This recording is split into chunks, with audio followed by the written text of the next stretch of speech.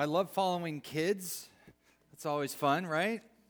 They always have a lot of fun, bring joy to our lives, and so that's great. Thanks, Mike, on that. Well, how many of you are all ready for Christmas? I mean, all ready for Christmas. Raise your hand if you are all ready for Christmas. 4 of you. Praise God for that. I'll keep praying for you. How many of you would say you're finished shopping? All your shopping is completely done? 9 of you. Great. That's good. How many of you have all the gifts wrapped? A lot of you have a lot of work to do, I can tell. How many of you have your Christmas parties and other Christmas Eve and all that all figured out, all ready to go? How many of you are all ready to go? There you go. This is kind of the way we are. We plan for the last minute, get it all together. How many of you waited in a long line while shopping? In other words, a checkout line seemed like it took forever. Anybody experience that? Oh, 2 of you, because we're still in the old school way of going out shopping as opposed to doing it online. How many of you shopped online? Okay, a few more hands raised. Anybody expedite shipping because you couldn't stand to wait for it to get there? Anybody do that? Okay, we're all on Amazon Prime. I get it. 2 days, it'll be there. It works for there. I know the kids just left, but maybe there's a few teenagers in here. How many of you feel, if you're a teenager, and you can answer if you're an adult, feeling like a teenager, that it's taking too long for us to get to Christmas again? Anybody in that? Thank you. You and me, we're right there. Way too long. You know, it's interesting. When I asked that question, and few of you raised your hands, if you really stop and think about it, shouldn't we all be ready for Christmas? We know exactly what day it's coming, and it's been that way for a long time. We have 364 days to get ready, and yet, somehow, for many of us, we're not quite ready. Perhaps we feel Christmas came way too soon this year. Anybody feeling that way? Even though the calendar's not changed, the hours remain the same. Perhaps you wish you had more time. Well, let me tell you this. Once upon a time, those stories come into us at Christmas sometimes, right? A group of people waited 400 years for Christmas. 400 years for Christmas. Now you're thinking, what Christmas was this? I mean, can you imagine having to wait 400 years? Now, some of you who are not ready for Christmas, that might be a good thing for you because you're like, well, I've got 400 years. I'll sleep for the next 100 and wake up and maybe I'll get after it. What's interesting is about these group of people is they didn't know they were going to be waiting 400 years for Christmas. But as history tells us, that's what they did. They waited 400 years for Christmas to arrive. And I thought about that, and I thought, well, for those of you who used to go out shopping in stores, imagine, or thinking back from the years past, a waiting in line for 400 years, or a line that seemed like it took 400 years. Have you been there for that? I've been to a few places on the Black Friday sale, and you're like, man, that's the line? We're going to go all the way around the store and get there. Seemed like it would take forever to do that, right? Or imagine waiting 400 years for that box to arrive on your doorstep, that doorbell. My wife asked me a couple times this week, did anything come today? I'm sorry, you're going to have to wait a little bit longer for that. And if you're a kid, I can't imagine thinking and being told as a child, saying, hey, you're going to have to wait a little longer for Christmas. 400 years, that's all. That's all you're going to have to wait. Can you imagine being told that? Well, that's what happened to this group of people. They waited 400 years for Christmas. And you might be sitting there in your chair today thinking, wait, what? Is this really true? Did this really happen, or am I just making this up? Well, it could be both, but hopefully it's true. And here's how I want you to find out that it's true. Here's what I want you to do right now. Everybody doing this. I want you to look at the chair in front of you, and I want you to grab the black Bible that's on it. Now, there might be a hymnal in front of you that's more of the red or burgundy color, but there should be a black Bible. So if you're sitting on the front row, you can look underneath, but even if you have your own Bible and you brought it, good job, proud of you for doing that. Set that aside for a moment, because otherwise it won't work as well. So what I want you to do with that black Bible, everyone's got that, right? You're not just sitting here listening to me thinking that you don't have to actually do this. This is serious. You need to pull that out. Here's what I want you to do. I want you to open it to page 1107. Page 1107. I even put a slide up there for you so you would know exactly what you were looking for, okay? Just to be of assistance to you. Page 1107. All right? You're thinking, don't you normally give out the book and the chapter and the reference? We'll get there. All right, page 1107. What is on page 1107?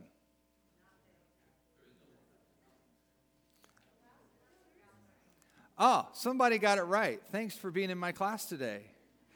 The last chapter of the Old Testament, the last book of the Old Testament, which is what? And if you're from Italy, it's Malachi. Okay, you got it. Malachi 4:6, the last verse of the Old Testament. All right, now you're there. Still hold it there. Now I want you to turn to the next page. What's on that page?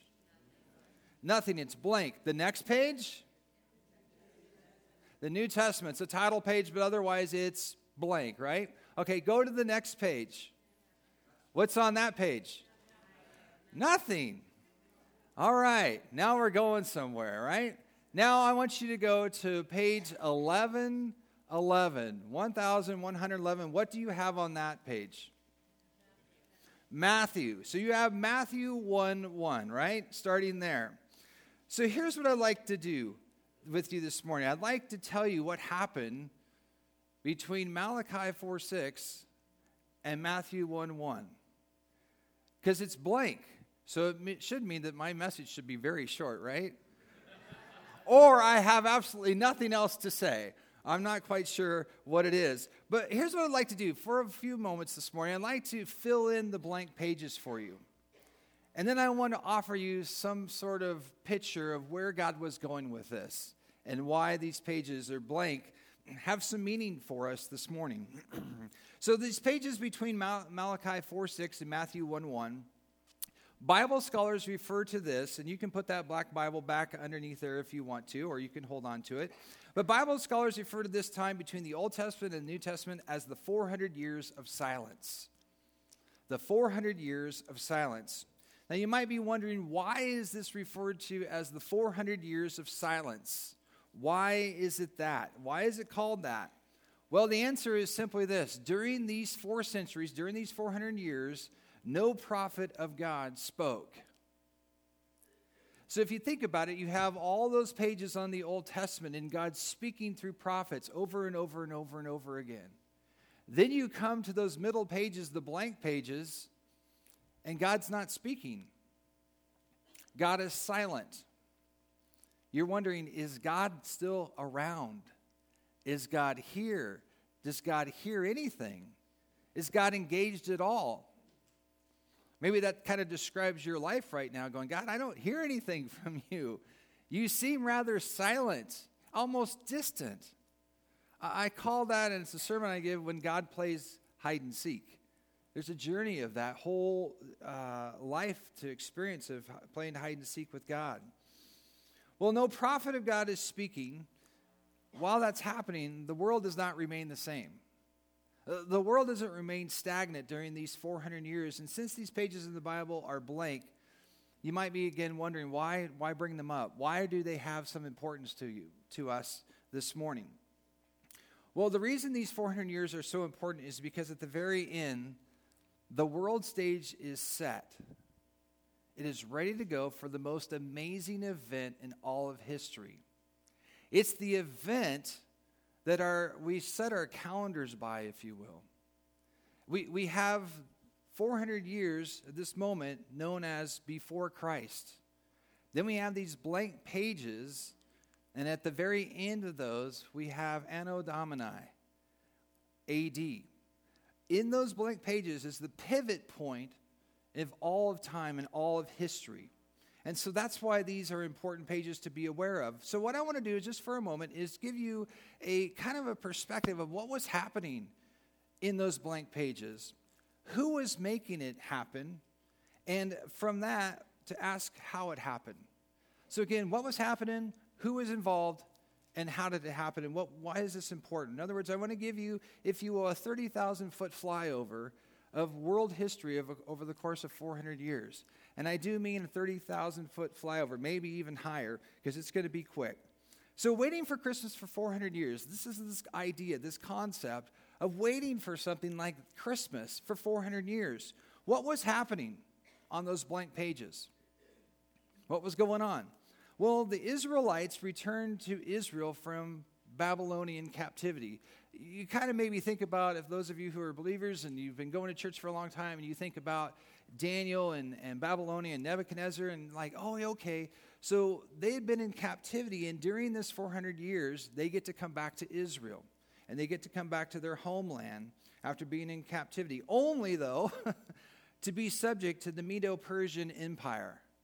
Things have changed. Things have happened. And in fact, just to give it specific, in 333 BC, Israel fell to the Greeks, who then fell to the Egyptians in 323 BC. And then you might know about some of the famous leaders. For example, Alexander the Great. He's on the scene at that time, conquering the known world where he went. Followed by people like Ptolemy, a mathematician who rose to prominence during that time. So just an example of, well, who's going on at this time? Oh, yeah, Alexander the Great. Well, he's busy during that time. The bottom line I just want you to understand from what was happening was the key between the time between Malachi 4:6 and Matthew 1:1 was vastly different by the time they got to Matthew 1:1, during those blank pages and what we get to. So we're waiting for Christmas for 400 years, right? Who is making it happen? Who is involved? Who are the significant people of who is involved making this happen? In other words, if you were to look at a storybook or a picture, who would be on there? What pictures of people, what nations, what groups of people would you see? Well, there's three main groups of people, three nations. Each was active in their own way, and each had something to offer that the other did not. Here's who it was. The three groups, three nations are the Grecians, the Israelites, and the Romans. The Greeks, Israel, and Rome. Those are the three main players on the board, if you will, that are making things happen. And they're making things happen over these 400 years. So here we are waiting for Christmas for 400 years. And you might wonder, well, how was Greece, how was Israel, how was Rome engaged during this period? Remember I said earlier they each had a distinct role to play. The Greeks, or Greece, they created a universal language. Greek, right? And that language was the main language across three continents, basically the known world at that point. And so the ease of communication over those 400 years came to be like everybody's talking the same language, or at least able to better understand what was being communicated. The second group is Israel. Well, here they are holding on to the hope of the Messiah, the long-awaited prophesied Messiah. A century goes by, another century goes by, another century goes by, another century goes by. Imagine waiting for your long-awaited Messiah that's prophesied to you. That's what they're doing. They're expecting this Messianic king to come. And then there's Rome, the Romans. Well, here's what they were busy doing. They were building a network of roads. Unlike the world had ever seen before, during these 400 years, roads were established and came to be across the world. And they made it possible to travel throughout the known world. So here we are again, waiting for Christmas for 400 years. Why did it take so long? Why do we have these blank pages, and why is it 400 years? I mean, even if we can fill in the page with some quick flyover historical facts, why is this waiting? Why are we waiting so long? Why was there 400 years of silence between the Old Testament and New Testament? Why was God silent? Well, perhaps an answer for this question can be found in a passage of Scripture known as Galatians chapter 4, verses 4 and 5. So I invite you to turn to Galatians chapter 4 and verses 4 and 5. Just going to do a quick flyover of these verses right now, and then we're going to come back and talk about them just for a few moments. Galatians chapter 4. So you got Matthew, Mark, Luke, John, Acts, Romans, 1st and 2nd Corinthians, Galatians.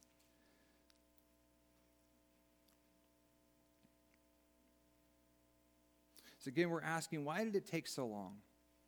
Well, why the 400 years? What was going on? Well, look at verse 4 of Galatians chapter 4. But when the fullness of time came, God sent forth his Son, born of a woman, born under the law, so that he might redeem those who were under the law, that we might receive the adoption as sons. So here's this picture, what we have here. The stage of world history is set. Human history is set and had been uniquely prepared for the arrival of God's Son. And it's at that point, and then and only then at this moment, that, if you will, God pulls back the curtains on the stage of the world to actually see what he's been up to and what he's been planning and how he's worked through this that would forever divide and signify the difference between BC and AD.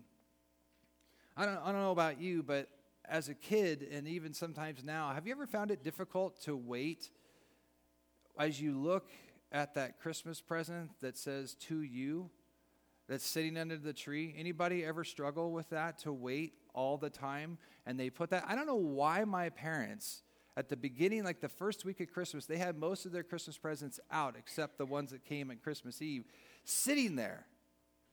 And you were invited to go in and gaze upon all the presents that were yours, but you could not ever pick them up and shake them and listen and see, because I would have never done that, ever. But do you remember doing that and waiting and so desiring to unwrap and see what was in there? Well, what we have here at the end of 400 years of silence, as Galatians is telling us, at just the right time, God, if you will, unwraps the gift of his Son. And we've been waiting for this. The Israelites have been waiting for this. Or maybe you've noticed with some gifts, like we bought a little gift this week for my my nephew, I guess? My nephew's nephew, or son, whatever it is. I'm trying to figure it out. That's why you have a wife, right? So we're at the local surf shop because that's where you get stuff from Uncle Bill. Anyway, so we go in there, we find this, and there's like a little a piece of clothing that we got for him that's perfectly for him. But then you start noticing the other gifts are right age 3 and above, and maybe you get into double digits, or you got to be 16, or you'll get that when you're growing up one day, maybe that type of thing. Well, in the same way, this gift that God bringing forth his Son, it's a time to let the world mature, to grow up, to age, if you will, to the right time that God has to send forth his Son. And so over these 400 years, God is patiently but perfectly arranging all the events across the world, the props, if you will, on the stage of world history, until at last the 400 years of silence is shattered by an angel coming to the shepherds, by an angel coming to Mary, by it was 30 years later after Jesus is born, what John the Baptist said in John 1:29. The next day he saw Jesus coming to him and said, "Behold, the Lamb of God who takes away the sin of the world." The mission that Jesus had come to accomplish for all of us. So imagine waiting for 400 years and then it's finally over. It's like it's Christmas morning. Finally, it's here. I've been waiting. I've been preparing for this. The exciting adventure of the story of Christmas, of God becoming a man, was finally here. And so connecting in a little bit of the background I just shared with you, think of it this way. The Greeks, they'd formed a universal language. Over those 400 years, now a language could be used to communicate this amazing story of the Christmas story as we know it, the gospel of Jesus Christ, to be able to bring that out. All of us have likely heard the gospel. And the fact of it is, you've heard it because it goes back to those 400 years of silence, of that being prepared so that the language would be able to be conveyed in the way that we have it. The Romans, they built a network of highways, and the result is that missionaries are able to take this message, this Christmas message, and take and travel on those roads and bring it out to people where they'd never been able to travel before. For those of you who know about the book of Acts and you read the 3 missionary journeys that Paul went on, again, those are roads made there. All of us, unless there's a heliport somewhere around here, probably took a road to get here this morning. And while the Romans didn't build Moulton Parkway, the idea of how valuable roads and highways could be comes from these 400 years of silence and what they did to make that happen. So here we are, it's Christmas 2017. We're all decorated, we're looking forward to what's happening, And thanks to radio and television and the internet and now our smartphones and the power that they have, this message of hope can be communicated everywhere to everyone around the world. And I think as you look at it, there's a lot of interest in spirituality. There's interest in things that are of a spiritual nature. There's interest in prophecy. There's interest in the last days. And are we in them? And I want to submit to you that Christmas offers the seeker a lot of good news for us. And so this good news, the truth that be told, is not silent. It is not silent. In fact, it is clear and it gives meaning and hope to the world around us. And so God has sent forth his Son. Look back there again at Galatians chapter 4, verses 4 and 5. Galatians chapter 4, verses 4 and 5. It says here again that, but when the fullness of time came. That word time is the word chronos in the Greek. We get our word chronology or chronological. So if you think of it all these years in time, and then you come at this point in time, chronologically, here it is that God's sending forth his Son. And it says that when time had fully come, at that right moment, right?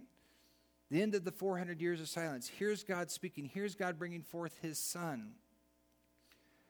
He's bringing forth his Son. How is he bringing him forth? Well, it says here in this verse that he is born of a woman.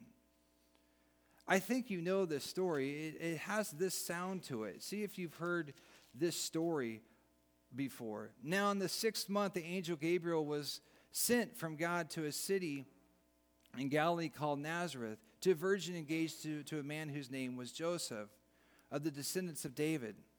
And the virgin's name was Mary. And coming in, and he said to her, "Greetings, favored one, the Lord is with you."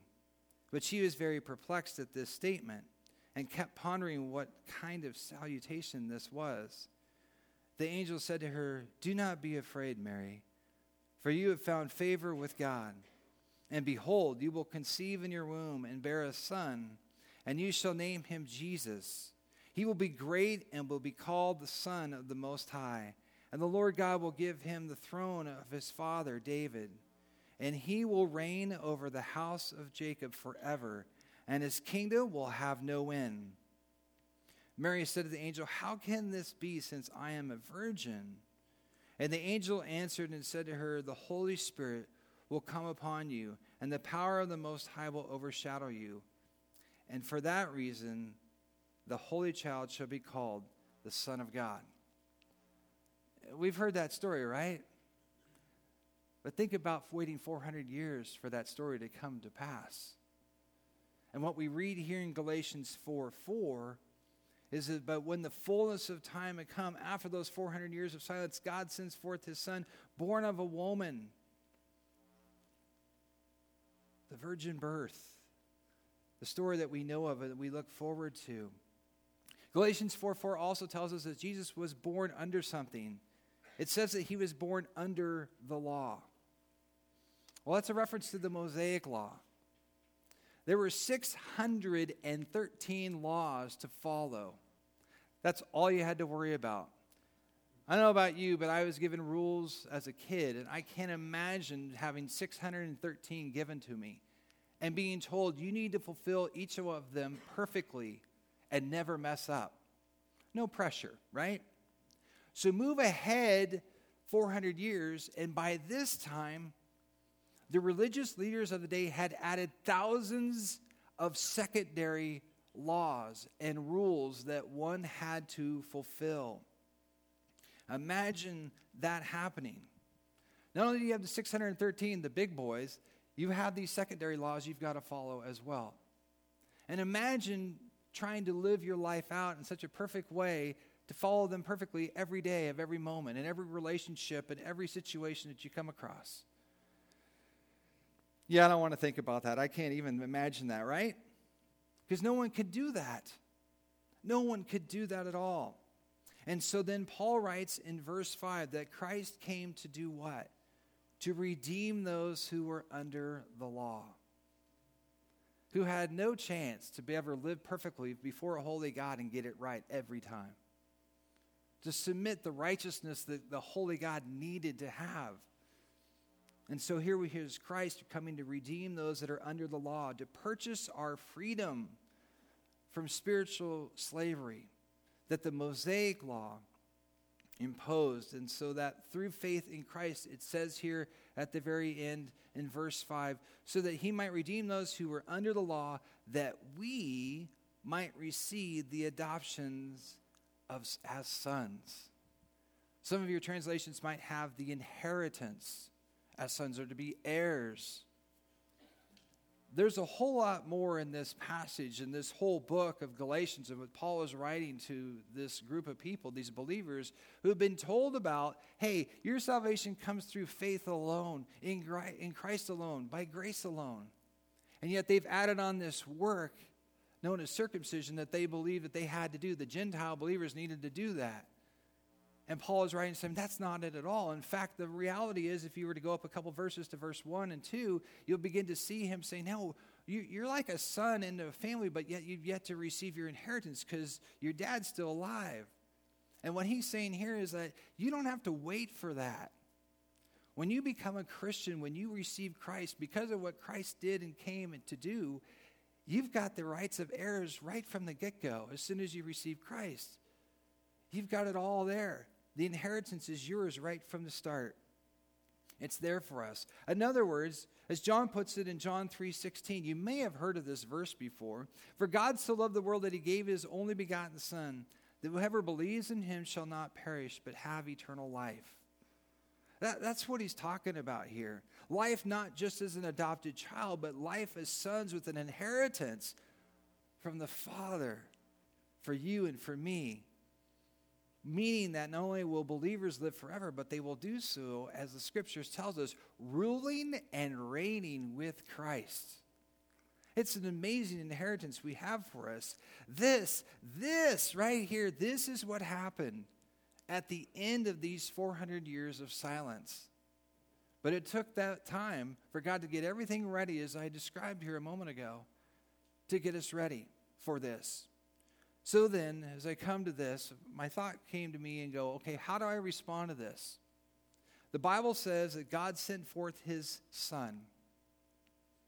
He sent forth his Son. How do I respond? Well, let me give you 3 responses. 2 that are definitely applicable to you, 1 that is not. Here it is. You'll figure out who you are. How should I respond this Christmas? So I want to speak first to the non-Christian, the non-believer. I want to suggest to you, I want to challenge you, invite you to respond this way. Receive Christ this Christmas.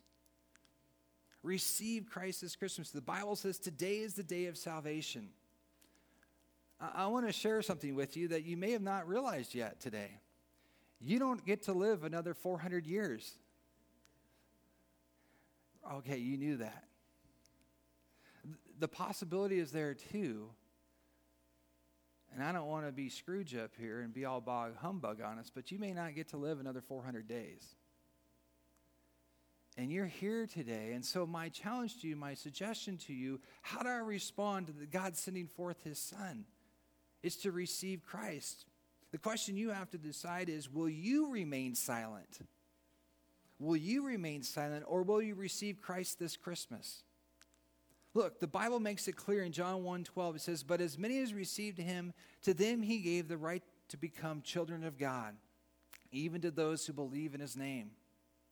That's what's opportunity for you if you respond and receive Christ this Christmas. Romans 10:9 and 10 puts it this way. If you confess with your mouth that Jesus is Lord and believe in your heart that God raised him from the dead, you will be saved.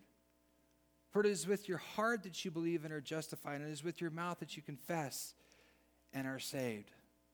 Pretty clear, pretty straightforward. The question remains, though, will you respond? You know, many retailers this last week of Christmas, as we head into it, maybe you've seen this before, but they'll say, don't forget yourself. Have you ever seen that before? Don't forget yourself this Christmas. And you're like, I don't have a problem forgetting me, right? And so I don't think the marketing message is necessary. But I think if you're here and you're not a Christian or unsure of your standing before God, that you might want to heed that slogan, to not forget yourself. to not forget to respond, to not forget to receive Christ, to don't think that you've got more time to remain silent. The Bible says today is the day of salvation. So that's my suggestion to you. How should you respond? That God sent forth His Son. If you're not a believer, receive Christ this Christmas. For those of us that are Christians, those of us that are believers, how should we respond? I want to say rejoice in Christ this Christmas.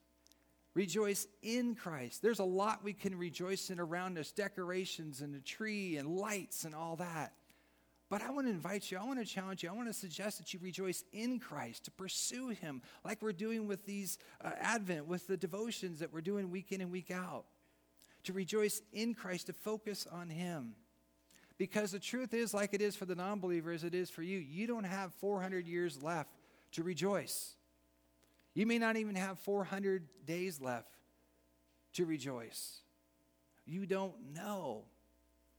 And there's this temptation for me to think, I can be silent and remain silent and not say anything to God. And my question to you would be, will you be silent or will you rejoice in Christ this Christmas? The Bible says in Philippians 4:4, rejoice in the Lord always. I will say it again, rejoice. Rejoice in Christ this Christmas. You know, in a week from tomorrow, right? I don't know about you, but one of the things I look forward to now with little kids is the sound of Christmas morning. You know that sound, right?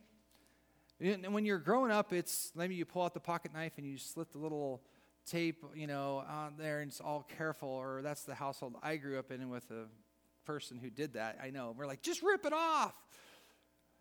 You can imagine what it's going to be like if you've got kids or around kids, or think back to your childhood of how boisterous it was on Christmas morning, or was that just in my household? Right? That sound of rejoicing of this gift. And as I think about that, I share that with you with this thought, is that I hope that their energy is contagious. I mean, when we read in Luke chapter 2, verses 10 and 11, our verse of the month, but the angel said to them, do not be afraid. Why? For behold, I bring you good news of great joy, which will be for all the people. For today, finally, after 400 years of silence, in the city of David, there has been born to you a Savior who is what? It's Christ, the Lord. God has come forth, and He is here. We read what's true. We read what happened 400 years after 400 years of silence. And this is an opportunity when we really stop and think about that. We should cause us to rejoice, even if we find little else to rejoice in this Christmas. So the non-believer to the believer, whoever you are, let me challenge you with this. Relinquish silence this Christmas. Relinquish silence this Christmas. The Bible says that God sent forth His Son. The way to respond to that, whoever you are, Christian, non-Christian, to relinquish silence this Christmas. Friends, the time of silence ended 2,000 years ago. The Bible tells me in Ecclesiastes chapter 3, verse 1 and verse 7, there's a time for everything, a season for every activity under heaven. A time to be silent and a time to speak. It's a time to speak. A few years ago, when my daughter was 4 years old, she had grabbed her mom's cell phone and figured out how to use it to call me at work. And unfortunately, I missed the call. But she's learned the ability to communicate is not left to be silent. And so, of course, my outgoing voicemail message goes on, and she goes and proceeds to leave a voicemail to me. And this is the voicemail she left for me that I've kept all these years, and it goes like this. Hello, Dad. It's Kendall. Well, my question is, when are you coming home? Call him back, please. Bye-bye. I love that. And I share that with you because God may have been silent for 400 years, but then He spoke. And He gave us the message of Christmas. And so to the non-believer who's here today, like a daughter to her father at work, God says to you, when are you coming home? And he's saying, as she was, man, I hope it's soon. I hope it's soon. I hope it's today. To call on the name of the Lord Jesus and you will be saved. It's the greatest gift you could give to yourself. And to those of you who are believers, those of us that are Christians, like a father who loves to listen to that voicemail over and over and over and over again, God says to you, rejoice. Sing out. Say thank you through your words and through your actions to God. Don't remain silent. He's come. God sent forth his Son to rejoice for us this Christmas. God, I thank you for this morning. I thank you for the hope that we have in you, God. And Lord, as we wrap up here this morning, I just want to take a moment and just give the opportunity for those that are here that may not know you, God. There might be the one person that's here that said, sure, I'll go to church this Christmas. Sure, I'll do that. And are here today. And you're here and you've never received Christ as your Savior. Here's what I just want to say to you. Here's how you can respond and not remain silent. In your heart, you just simply pray in your heart something like this. Lord Jesus, Son of God, Savior, have mercy on me, a sinner. God, forgive me. I give you my life. If you pray a simple prayer like that, I would love to interact with you. One of our pastors would love to interact with you and just share with you. If you're here and you're a Christian, again, I just want to encourage you to not be silent, but to respond, to rejoice in Christ this Christmas. God, I thank you for the hope that we have in you. God, that you've brought this season to us, that we can celebrate in it. Oh God, may we not remain silent. May we respond. For you have sent forth your Son, and we thank you for it. In your name, amen.